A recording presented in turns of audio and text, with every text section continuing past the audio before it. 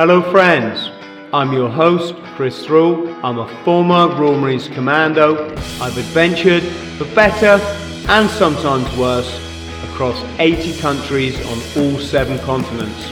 Welcome to the Bought the T-Shirt podcast.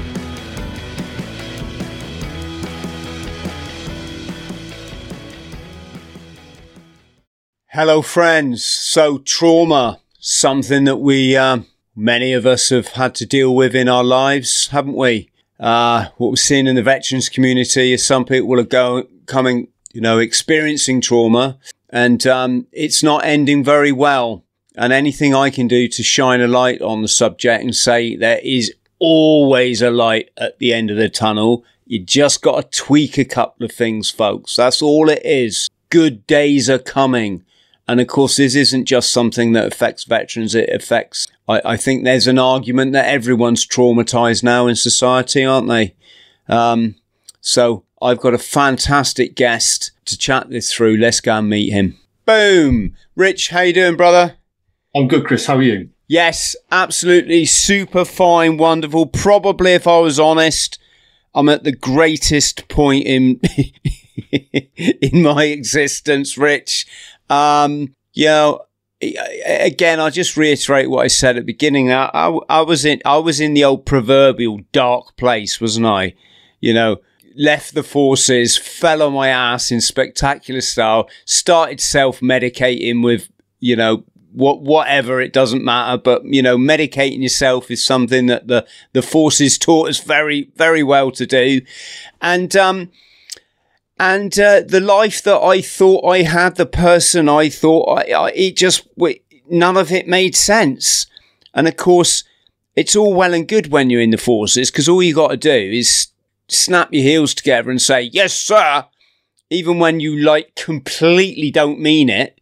And then they pay you and they give you bed and board in a hospital when you need it. And it's all dandy. But of course, I would say one of the things that's happening here, Rich, is during that time, we don't, it's almost like a bit of a childish lifestyle. You don't have to develop as an adult. You don't have to learn how to, sure, you pay bills, and of course, when you leave, many of us joined up with childhood trauma. I think that's probably the recruiting pool for the British military, is people from, lower echelons of life with lots of emotional baggage. Not everyone, of course, but you get in Civvy Street and suddenly you realise you're that same person you were before you joined, and you got to deal with life and you haven't got the skills for it. And this is why we see people spiralling. And there was me in Hong Kong. I think you can see my book up there, folks. That one, Eat and Smoke. I ended up chronically addicted to crystal meth. I was literally that mad person. If you saw me coming down the street, you'd cross the road. I was just in cuckoo land. And to make it more interesting, my story, I was working as a nightclub doorman for the Hong Kong Triads at the time. So you can imagine it got double really dark. But I got a few tricks in my toolbox that I also took from that damaged childhood, and they got me through it into a place where I live in absolute paradise, Rich. I really do. I'm so fortunate, and it's there for everybody. Everybody listening now should, this is called The Journey. And thank you, Rich, for coming on and helping me talk about it. Yeah, well, thanks, Chris, for having me on. Really appreciate it. As you were mentioning about where the military recruits from, it is those people who generally do suffer those adverse childhood experiences or ACEs, and go through all that training, that deepens those trauma bonds and trauma wounds. Yes. And yeah. So when people do leave, they don't help to rectify that. So that's in a lot of cases then when people do start to struggle, is from that point onward of leaving the forces, because not really sure how to operate in that world of Civvy Street. Yeah, the rules are different, aren't they? The rules. There's a lot of ambiguity out there. Which, yes. So I was chatting to my business partner, Ali, and her brother. He deals a lot with autism, ADHD, and all that sort of stuff. And as we were talking to him, he was saying is the military is so good as well for people who are neurodivergent, because there's a time and date to be there. the standard operating procedures, there's nothing to be ambiguous about, where we can always be quite squared away. But when we leave that world of kind of safety and security, we're then left in a world of what's going on here, what's going on next, not really sure where I belong or how I fit in. Yes, massively. Rich, if you see me looking around, it's because I've got 3 screens on the go here, and I've got people talking to me over here, and I've got your information I'm showing people over there. I'm not being rude. No, that's right. I have had people say before, why don't you focus on your guest? It's like I'm trying to.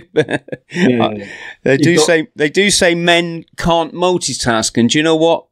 That's a myth, Chris, that anybody multitasks. It's a quick switch of the brain. Nobody multitasks. I can't do it. No. I can't. It's a half-assed job, Chris. I can't even talk on the phone, and someone tries to tell me something. I'm like, shut up. I'm on that. I can't focus on just one thing at a time. Yes. So, first off, can I just give a shout out to Finn? Finn's in the chat there. Finn, thank you so much for your generous donation, which you sent to our PayPal. Really incredible. And also, while I'm on the subject, Paul and Hayley, there's a signed copy of my first memoir on its way to you. I literally got your Christmas present yesterday, and I was just blown away by your generosity. Thank you so much for supporting the channel, guys. So, Rich, sorry. Yes. So you served with the Royal Corps of Signals, and before that, the Grenadier Guards. That's right. And how was your transition? It wasn't the best, Chris, I'll tell you that. So I'd done 6 years in the Guards, just over. Got out, went to Australia for a bit. So I was out for about a year, didn't really know what to do with myself, and then thought, sod it, rejoin. So I rejoined, and then I rejoined Royal Signals, done a bit of time in there, and again, got out because of a whole host of factors. A bit like yourself, Chris, but not to your extreme. I crashed. Yeah, as you did, self-medicating, alcohol, you name it. And with that time as well, so I had to look after my mum who was sick, got my home repossessed, all that sort of good stuff. And still having to look for work as well within that sort of time period as well, Chris. Yeah, got you. Yeah. So we're chatting to a chap who he does some of the sort of work with helping the military transition to civilian street. And he says, one thing that people don't get told is the Kubler-Ross model, where you got a timeline and then the dip, and that's where all the anger, resentment and all that sort of manifests itself. Come out of that dip, and then there's steady slope upwards where people then begin to sort of formulate a plan of who they are and how they want to be. But this can take, say, anywhere, I'm guessing, between a few months after leaving up to many, many years after. Yes, that's one of the traps that veterans naturally fall into is the ego trap, isn't it? And the identity. It is, yeah. You see, it's a tough one to. Well, that's what we do, isn't it, Chris? Naturally, is I identify as this or I identify as that. And identity, so my identity is my job. My job is my identity. And breaking away from those identities and beliefs is a whole paradigm shift. Yes, I identify as universe these days, and that's it. Yeah, that's good enough, yeah. Yeah, well, if I don't, everything starts to fail and life starts to become a drudge. Get rid of it. A little bit probably advanced for most veterans, what we're talking about now. I mean, most recently, veterans who've recently left the service, but it's that thing, isn't it? It's clinging to an identity of a job you did or a job you probably started 20 years ago. Yeah. Or 10 years or whatever it might be. And then I guess not understanding why clinging to that identity isn't working for you. Yeah. And to go with also that, Chris, is there's a cut-off point, isn't there? So you left the Royal Marines, and there was a cut-off point where you probably never had much or very little interaction with the Marines at that point. So there's also involved in that is like abandonment, betrayal, trust, and you've left the point of safety and you've gone on and you probably felt abandoned and felt left behind because there's nobody saying, hey, Chris, how are you today? Yeah, I had a situation like that. I mean, I can relate to that is what I'm saying. When I left, Rich, it was quite funny, really. I literally didn't look back. Mm-hmm. I went out that gate. The RSM wasn't too happy with me, which is fine. It was all, and even that I just saw it as just silliness, you know, just silliness. And I went out and I never, I was happy about that. I didn't want to have any emotional attachment to a job that I had just left because I had my whole life in front of me. And it wasn't I mean, I don't know what factor being in that role for 7 years had then on my challenges, but what am I saying? A few things happened here, but about 3 years later, when I was really unwell, really unwell, and I was probing for help, but I just couldn't get any. You know, friends would turn up, they'd take one look at me, and then I'd never see them again. They couldn't handle it. They were just freaked out. You'd be amazed how many people would just turn their back on you just to have an easy life. You know, I found out in that period that I had one friend. He was just seminal in he met me just at the right time as my recovery. I was starting to contemplate, you know, getting my life back together. But at one point in that real darkness, I remember phoning the naval base because I had a problem. I had an issue. I had a skin problem, and it was completely related to the amount of substances I was taking. But the doctors had no clue, and they were mucking me around and did it. So I phoned up the naval base and I said, listen, you know, I served for 7 years. I've been left sort of 18 months. Could I just pop in and could you just take a look at I heard I think it was the Wren or the medic rather I heard her laughing at me. She thought she was covering the phone, but I could hear it, and she was just laughing at me with obviously the officer, the doctor was in the room with her, and it made me angry. It just reminded me of what a bloody sheltered childlike existence you have in the military, where everything's taken care of. You can afford to laugh at civilians because, you know, you've been indoctrinated to think you're on this bloody platform. Yeah. And I remember it got me quite riled back then. And of course they refused to see me. They were like, sorry, you're a civilian now. And in that moment, I experienced what you're saying, Rich, that, oh my God, we really are abandoned, aren't we? Once we leave, it's like, there's just, you are literally cut off. And that safety net's pulled away, Chris, isn't it? Yeah. Incidentally, in case people are wondering, what happened was years later, people started adding me. I saw like one or two Marines in about 15 years. Didn't think about the Marines. It was a bit of a, you know, or whatever. And then people started adding me on Facebook, Rich. And right, okay. Back then, you could do this stupid thing. You could poke people on Facebook. So I had these like grown commandos poking me, and I thought, is that what we've become? So I said, fellas, listen, let's stop poking each other like bloody sissies and let's meet up for a pint. So I started a Facebook group, and I added like the 20 Marines that were in my city, all of whom obviously I knew and I'd served with. I was really looking forward to seeing them again. I didn't have any issues with my service. I just moved on.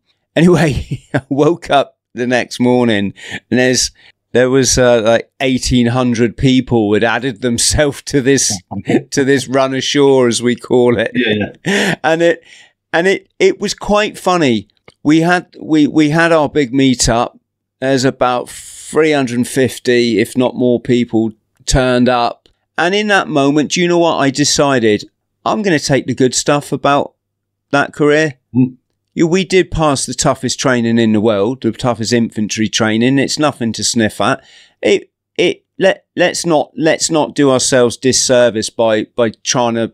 Well, I wasn't trying to forget. I just didn't think about it, and so I kind of brought a few military aspects back into it, which led up to me starting this podcast. if I were honest, I flash my green berry around more because people are so fascinated with the forces now, that it means I don't have to sit in this chair watching my subscribers disappear.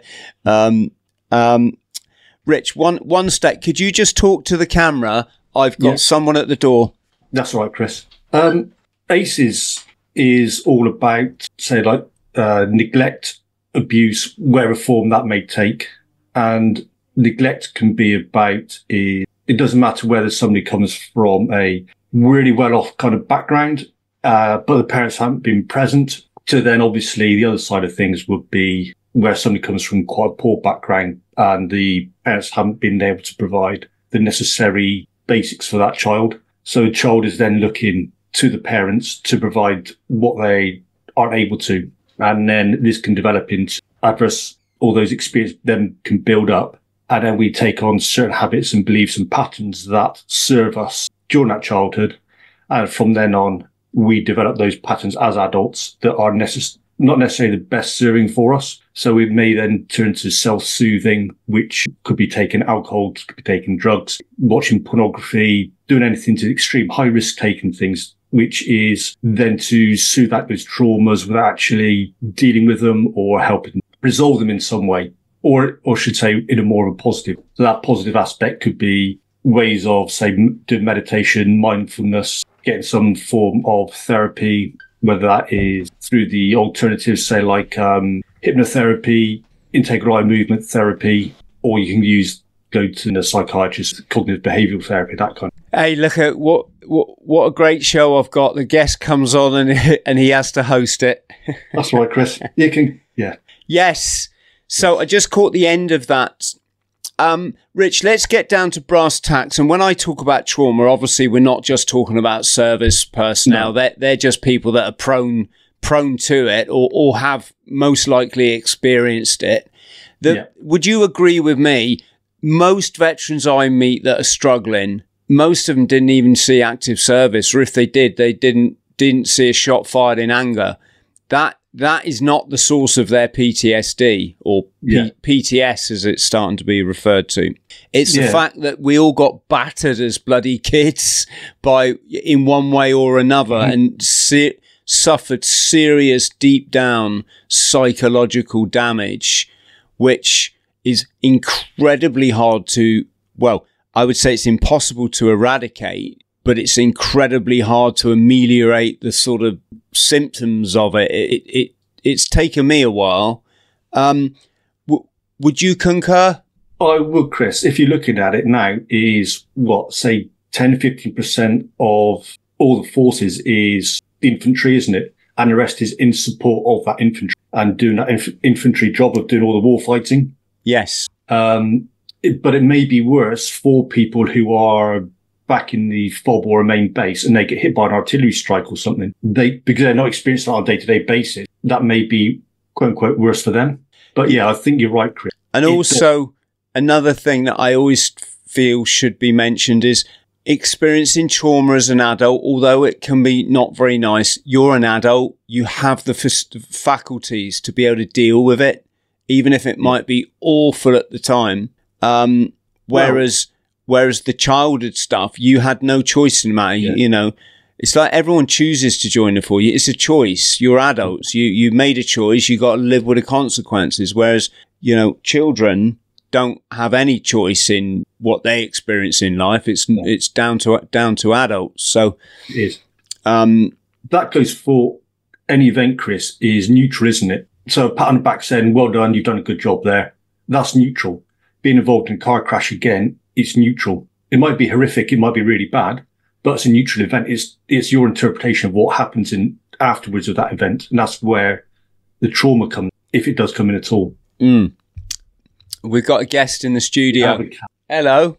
This has been the craziest podcast I've ever done. Got a blooming a kitten in it, and we've got guests coming on. Yeah, and my guest is hosting the show. Yeah.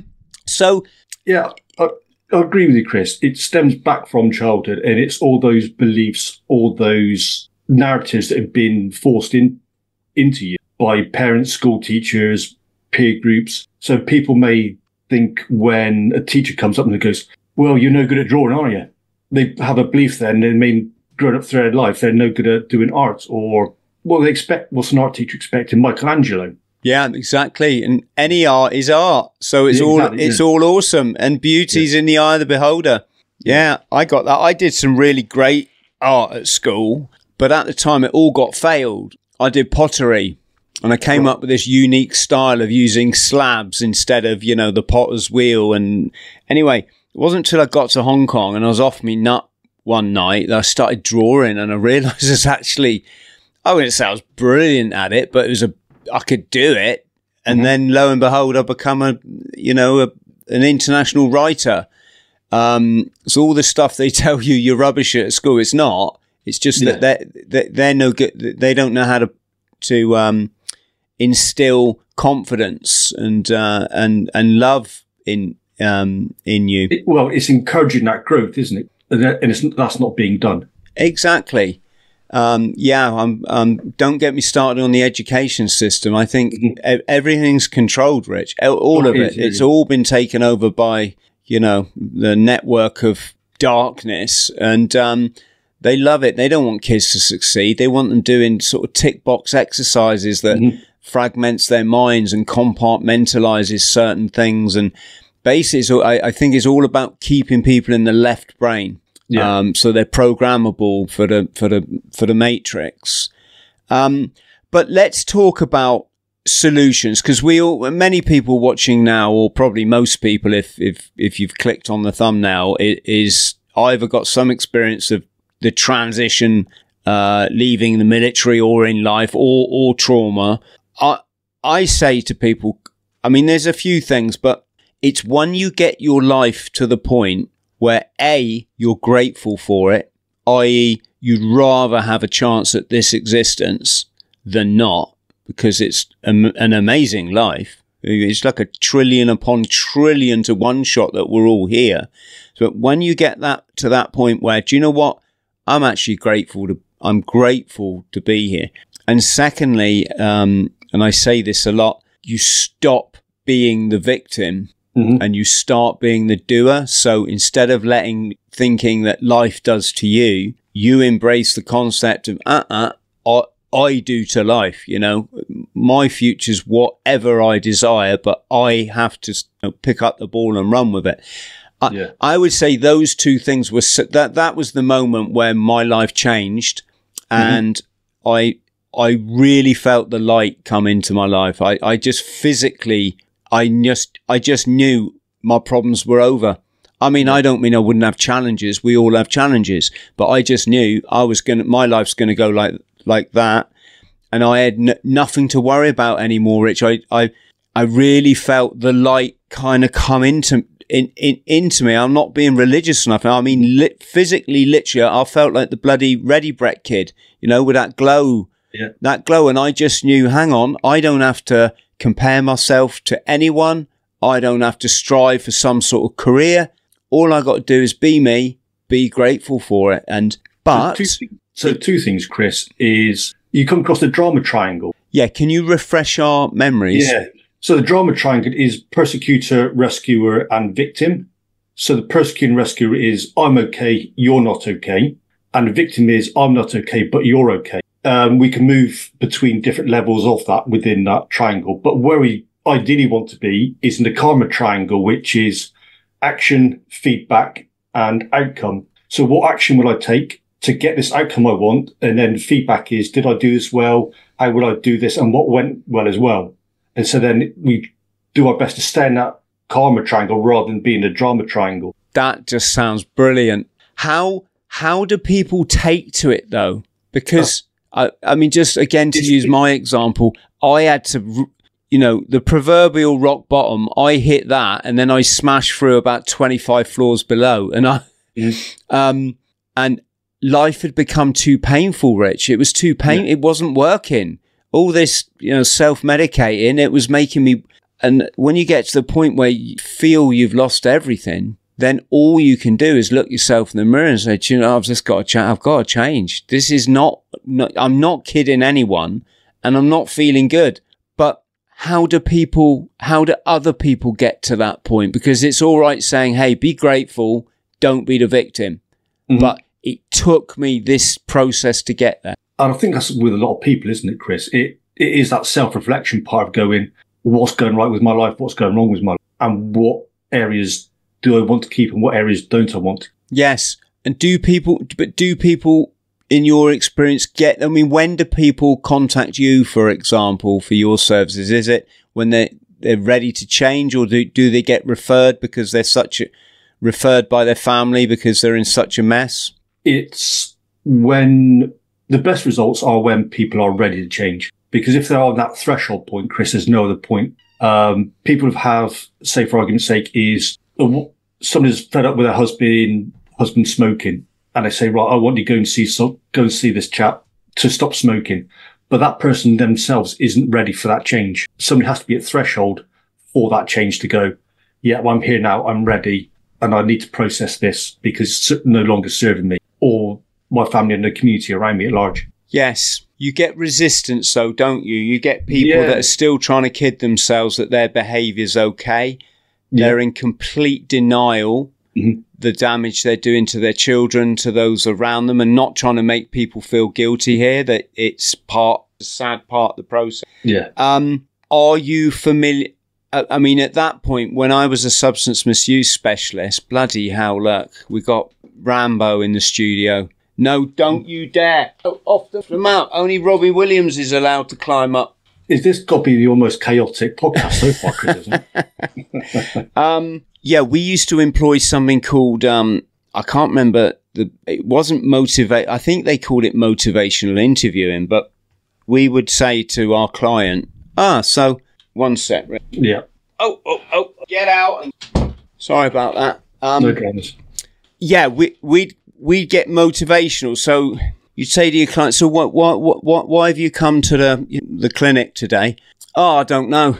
Well, how do you mean? Have you got drug issues, alcohol? No. Oh, so why are you here then? Oh, it's like my family wanted me to come. Okay. So your family think that you've got drug or alcohol? Well, yeah. So you have got, it was, like really challenging people and needling out of them that, come on, let's just start being honest with yourself. And always used to be the case if someone said they're drinking, 6 beers a night, you had to like triple that figure and all the rest. But are you familiar, Rich, with the stages of change model? No, I've not. This is like, I'll get a copy up because this is probably the greatest thing any of us, you type stages into a search engine, it's the first thing that comes up. This is the greatest thing I would say that we can all learn. I'm just going to get it up on the screen. Dun, dun, dun. So this one over here, folks. So Rich, I'll just describe to you. It's the cause of why everybody changes. Mm-hmm. So first of all, you have at the top of the circle, pre-contemplation. That's your denial. I haven't got a problem. It's everybody else. And then you come into the phase of contemplation. That's your typical, I don't know if this is, this is costing me a lot. It's usually financial. This is costing me a lot of money. And, I'm waking up hungover every morning and it's my health is kind of suffering. And people sort of contemplate, should I make change? Then that becomes more and more determined. It's a really good at that phase. If people see people like me or people like Ollie Ollerton, people that just reject alcohol, for the most part, let's say, and you see, oh, hang on, there's lots of people giving this stuff up. There's lots of people who don't even drink. Mm-hmm. And they're like, they say their lives are like way, way better for it.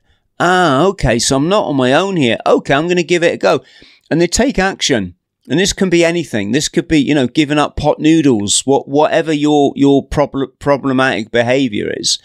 And the action, you sustain it. And as we both know, it goes on for, it's time limited, because as soon as you get a trigger, someone's horrible to you in the office or there's road rage on the way home, it triggers your stress. boom, the little devil on your shoulder says, coping mechanism, go and have a drink, go and have a drink. It's just one, da-da-da. And we call that lapse, don't we, or relapse. And the difference between a lapse and a relapse is like it might be one drink, or it might be an evening of, getting off your head.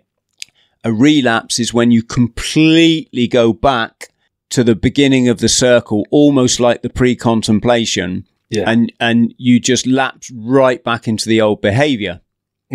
Now, there's a couple of things going on here. What conventional wisdom teaches is that if you have a lapse, you failed. You failed. One drink's enough, and two's too, and all that stuff you hear. Whereas the reality is, I've probably been around that circle about 1,000 times, and it's been a massive learning curve for me. And each time you go round, and you can only go one way, so your life can only almost like get better, and your mind get clearer about what you need to do, and you become more fixed. So I say to people when I'm life coaching, you can't go back now. You can never go back to being a regular drinker, because every time you got that drink in your hand, you're going to go, oh, I said I wasn't going to do this, didn't I?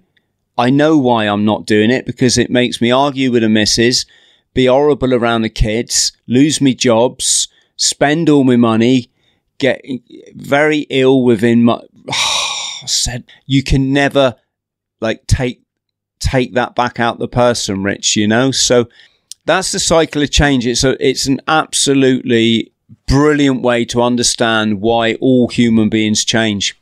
Yeah. And as you were saying, Chris, it's a marathon, not a sprint. And if you have that trip over on a marathon, you ain't going to go back to the start line and begin that race again, are you? You're going to pick yourself up from that point and then move forward. Yeah, exactly. And if you fall over in a marathon, you've got to try and like elbow Jimmy Savile out of the way. Sorry, my mind was wandering then. Now I'm really confused. Yes. So we're talking what works, weren't we? We're talking about what works. What do we say then, Rich, to people out there now that are watching this and they're struggling in some area of their life and they're on the booze. They know it's not right. I mean, when you go to the supermarket every night of the week, there's kind of a little clue there that this behaviour is not conducive to good health. Especially if they know your name as well. In the supermarket. Yeah. Hi, Bob. How you doing? Back again. Mate, I almost had my own aisle. I had my own shopping basket with my own name, or I make that a shopping trolley. Yeah, what do we say to what are we saying to people? Self-reflection, isn't it? So one thing that people can do for themselves is say starting tomorrow, you can find one thing you like about yourself. Then day after, 2 things you like about yourself. Day 3, three things you like about yourself. Day 4, 4 things you like about yourself, and day 5, 5 things you like about yourself. Then you may then change that to one thing I enjoy about myself, then one thing I love about myself, and then you can scale that up to how much you want to, and talk to yourself in the mirror about what I really do like about myself, or what I enjoy about myself, then what I love about myself. And is this an exercise you go through with people? It is, yeah. There's a friend of mine.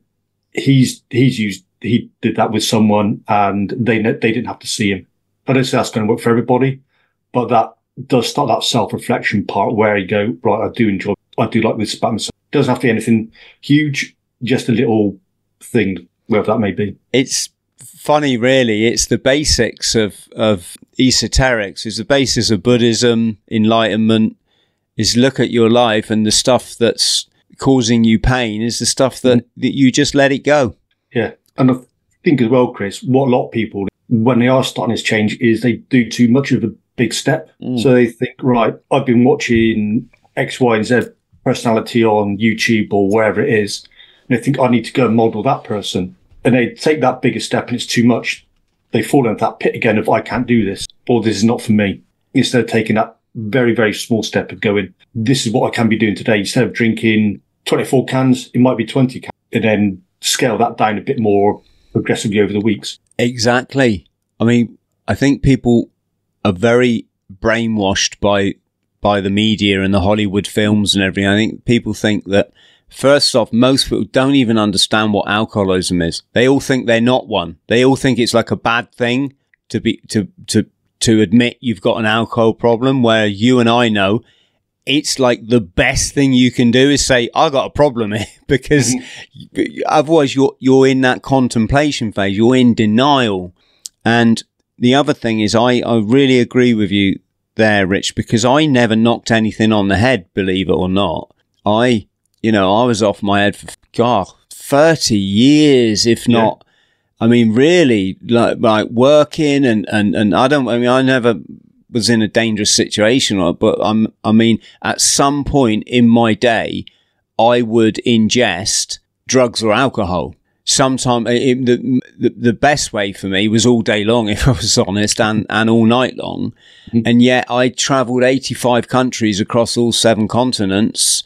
I became a best-selling author. I ran a successful YouTube channel. I've run like countless ultra marathons and ran 1,000 miles one time. Got my pilot's license, skydiving license, all of that with serious addiction issues. And yet here's the thing. Nothing was ever as bad as when I decided to start cutting it down and getting some control.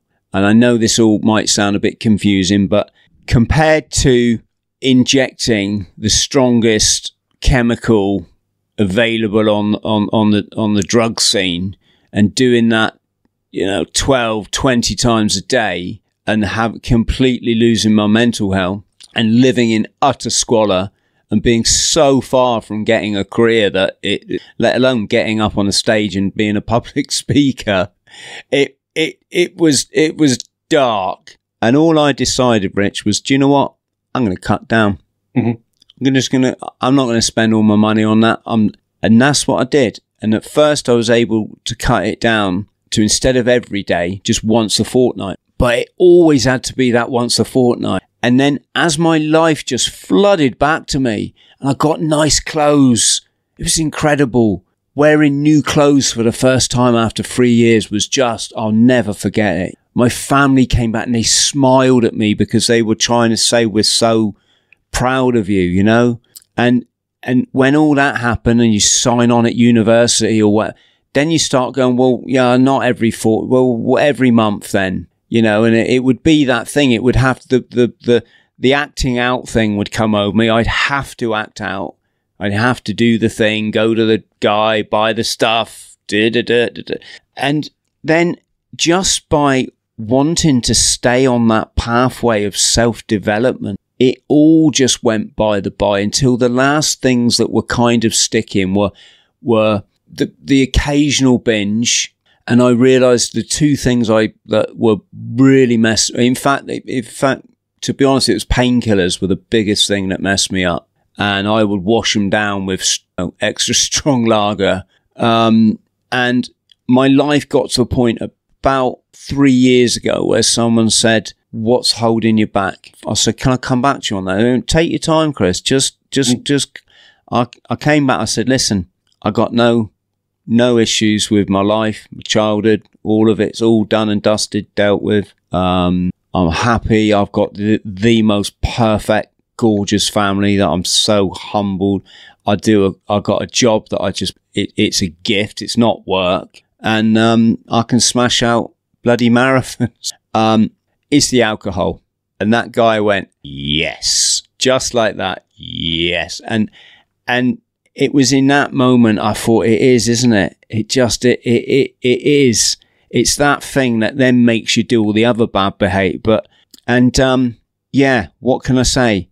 In that process of self-development, which started in 1998, what's that, 26 years ago? Now got to the point where I live in paradise, Rich, Yeah. I live in paradise and I don't want for nothing. I don't ask for nothing. I don't judge people. It's great. And so I just say to echo Rich's words, friends, if you're struggling, just little by little. That's all you got to do. Little by little, just keep working. It's not going to happen in a day. won't happen in a week, unlikely to happen in a month, unless you join, certain groups and stuff that force it upon you, which is fine if you're a parent and your life's massively out of control and people are going to get hurt. But one of the worst things, Chris, is to go cold turkey on alcohol. It kills more people that way. Yeah, if you've got a serious alcohol problem, you've got to cut down on it gently. But by serious, and obviously everyone's different. You've got to see your GP about this, folks. Don't take it from me. But when I was a substance misuse specialist, in fact, you should see a substance misuse specialist, a practicing one. But you could get people that were on sort of 12 cans of Stella a day, and they could just go, nah. I think it's when you're sort of been on the spirits from, doesn't even have to be months or years, but when you get to a high level of that, I think your body has to adapt to it, doesn't it? And when you take it away, there's the risk of dying. Go steady. Yes. Can we talk about some good luck stories, Rich? What because you must get people from, I'm guessing, colonels and commandants down to It's mostly worked with the lower ranks, as you might say, the other ranks. Yeah, because they can afford to bloody go private, can't they? Potentially, yeah. But that doesn't mean all those more senior ranks that aren't suffering, because they are.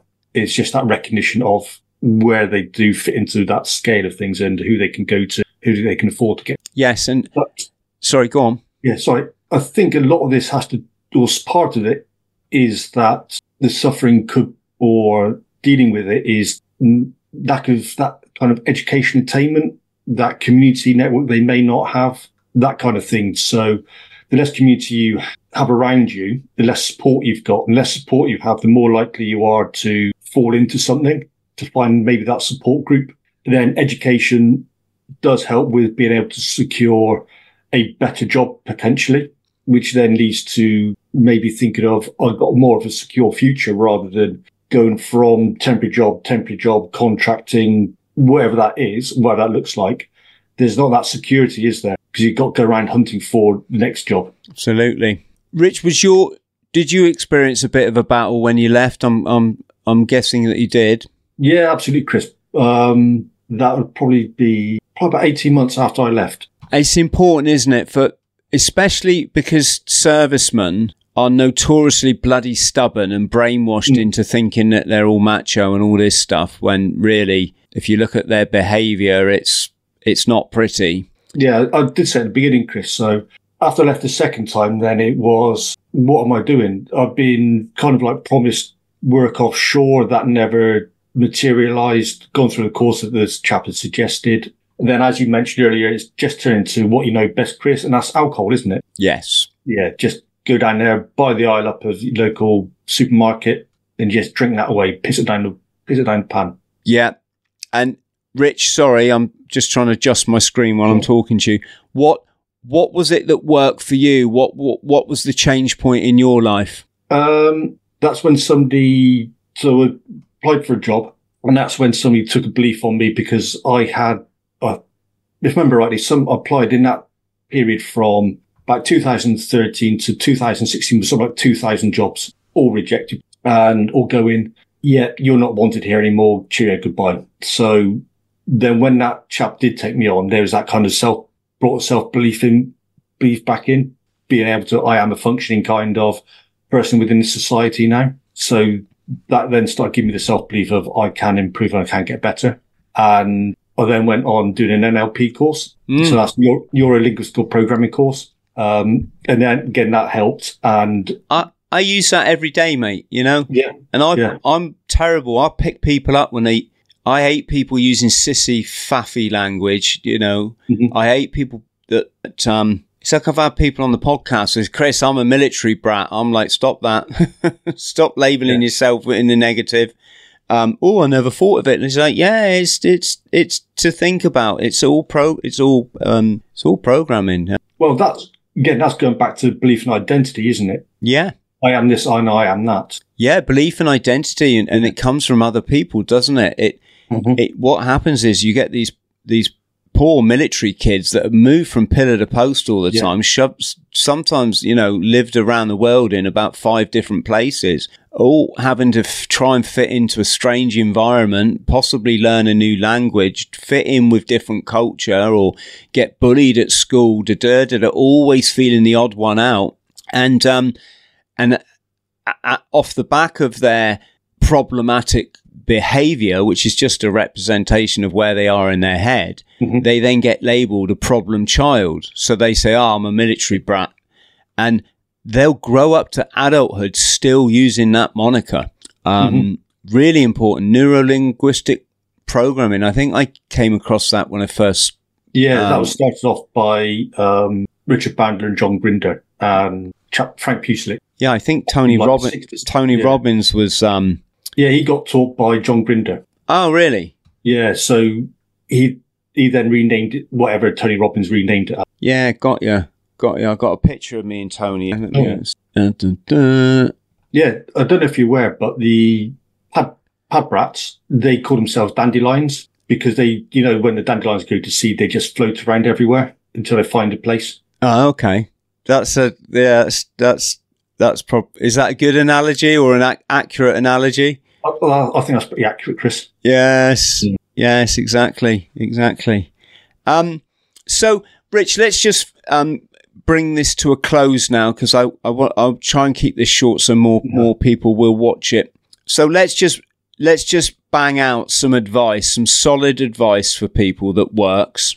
I'll go first. Like, be honest with yourself, folks. If you can't be honest that you've got a problem in any area of life, you can't fix it. When you're looking at change, take your time. Don't rush. It's a marathon, not a sprint. And if you do slip up, start off where you fell over and carry on. Remember, you're a massive legend. Unfortunately, we've all been conditioned in life not to tell people that. We think there's something wrong with celebrating divinity. We're not. We're all a manifestation of this beautiful universe. And don't ever forget, you're massively beautiful. You're hugely loved. And there's so many of us out here. We know, we get what you're going through. You're not on your own, even though it can seem like it at the time. Find a group of people who are supportive of where you're going to. So if you need to, build your own community to build that resilience for yourself, and then that community just grow like what Chris has. Be cautious who you talk to, whether that's someone in the medical profession or somebody that you know or an acquaintance. Not everybody gets this, folks. It helps to talk to someone who's a professional because they know this. Your friends, family, albeit well-meaning, all they're going to say to you is, you got to give up that shit. Just give up that shit. It's really not helpful, and it upsets them and it isolates you. And as I think we've ascertained in this podcast, change don't happen overnight. They've just been watching too many Hollywood movies, and they're not trained professionals. So unless you've got an absolute diamond of a friend that just sits there and listens to you, and all they feed back to you is love and reassurance and support, then they're not the right person to be talking to. Book yourself in with someone like Rich, or you can come and have a chat with me.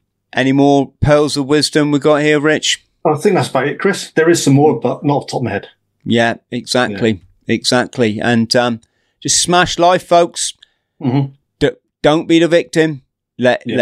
Don't just say, right, from today, I'm turning every negative, everyone religiously into a positive. You know, if someone smashed the hell out of you last week, as horrible as that is, just say, do you know what? I'm going to learn by this. A, I don't want to be around that person. He's got his own issues, isn't he, or she? But B, shows you empathy, doesn't it? Shows you the person you don't want to be. Allows you to experience the hardships that many of us go through in our life. And that's where you build empathy. And empathy builds connection. And connection connects you to everything. And it's, means you're on the journey. Don't let the bastards grind you down, Chris. Yes, that's it. Yes. Don't let them grind you down, and don't believe the hype. Rich, thank you. And thank you for letting me talk as well, because, you know, this is, I think between us, we kind of covered it all. Give some shout outs then. So I've been showing your, I've been showing your YouTube channel, Rethinking Trauma and Transition. Actually, we've actually renamed that, Chris, to What Makes a Difference. So that's in line with our community interest company. Okay, that's whatmakesthedifference.org. Is that right? Yeah, that's correct, Chris. So that's in line with our non-profit that's working with military families and first response families. So then we can be proactive in helping them out rather than being reactive, rather than like 5 years down the road when shit hits the fan. Got you. I've put all Rich's links below, folks. So if you would like to get in contact, just have a look in the description box.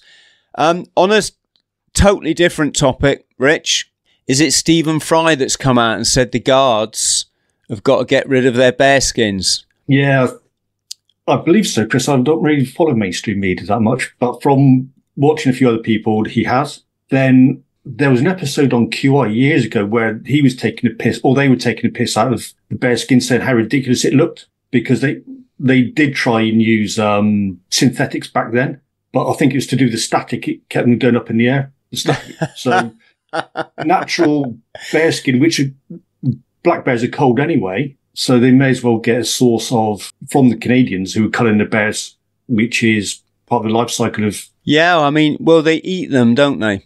Yeah, exactly. They eat them, and apparently quite tasty as well. Yeah, well, I stayed in Canada with friends one time, many years back. I was a young Marine at the time, and I've got a photo of it. One of the guys that I got to know over there, he had 2 bear skins on his wall, and folks, don't listen now if you're an animal lover. I'm not going to be grotesque, but basically, he'd been out hunting one day, and like the little bloody baby bear had walked out the forest. So I'm not going to say it, but you know, and then he said, oh, and then the mother bear walked out behind it. So I bagged that one as well. And people and their egos, mate, are very busy. I can't think of anything I'd least want is the skin of 2 innocents on my wall. But like you say, they eat, you know, it's all edible. So who am I to judge, you know? I think what people don't realize is humans are part of the cycle of nature, and we obviously go back in days to savannah. All that hunting, killing was natural part of life anyway. Yeah, we're in a funny place, aren't we? We think we sort of think we're above nature, and yes, crazy. Right. Can I just say massive thank you? Our chat has been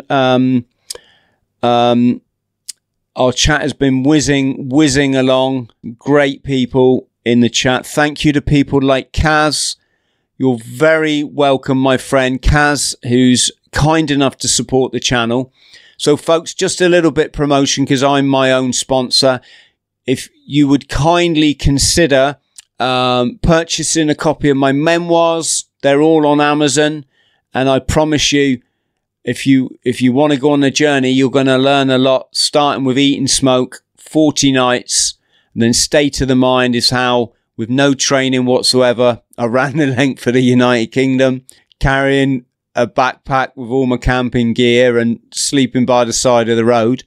If you can do that, if you can support us on Locals, Patreon, or YouTube memberships, for as little as $1.99, folks, it just helps me to continue to have wonderful chats with people like Rich. And the last thing I have to promote, you might have saw me flash it up, I am rowing across the Atlantic in December with a team of former fighting men, and we are going to, our mission is to shine a light for struggling veterans, although you can insert anyone that's struggling, really. And we're there to show you we all come from dark places, and now we all just smash life, and we do stupid things like throwing ourselves in cold water every day and And, we eat vegetables. We're crazy. We're crazy. But there we are. We're Oceans Elite. At Oceans Elite Row is all of our social media. It'd be great. Get on over there. Ping me a hello, and I promise you I will reply. And if you can leave a donation, just go to GoFundMe. In fact, there's a link below this video, folks. GoFundMe.com/Oceans Elite Row. And please come on the journey with us. Well, not literally, because there's probably won't be enough room in the boat, but you get what I'm saying. And I'll have to double check, Rich, won't I, that there isn't a cat on board. You will. You might need a ship's cat, Chris. Oh, there you go. Yeah. Yes. Yeah. I thought I was the Marine and you were Army. Yeah. Well, actually, do you know the 3rd Battalion Grenadiers actually were Royal Marines? Oh, brilliant. Really? Yeah. But back in the days of the yellow coats or something? Dutch Wars. Yeah. Yes. 16, whatever it was. Blimey. Rich, listen, stay on the line just so I can say goodbye properly. But for the purposes of the recording, massive, massive thank you. Friends at home, could we please get a like and subscribe? That would be really, really kind. Look, just make sure you subscribe to the channel, folks, because we get loads of people unsubscribed by the powers that be. And that's it. Legends, much love. Keep smiling. You're beautiful. Reach out if you're struggling and start today, because, if you get your stuff squared away, might take you 20 years. Who cares? But you've probably got another 50 years to live after that. So, boom. Friends, thank you for listening to the Bought the T-Shirt podcast. Please like, subscribe and share. And don't forget to follow me on social media. Username Chris Thrall. Instagram Chris.Thrall. Thank you.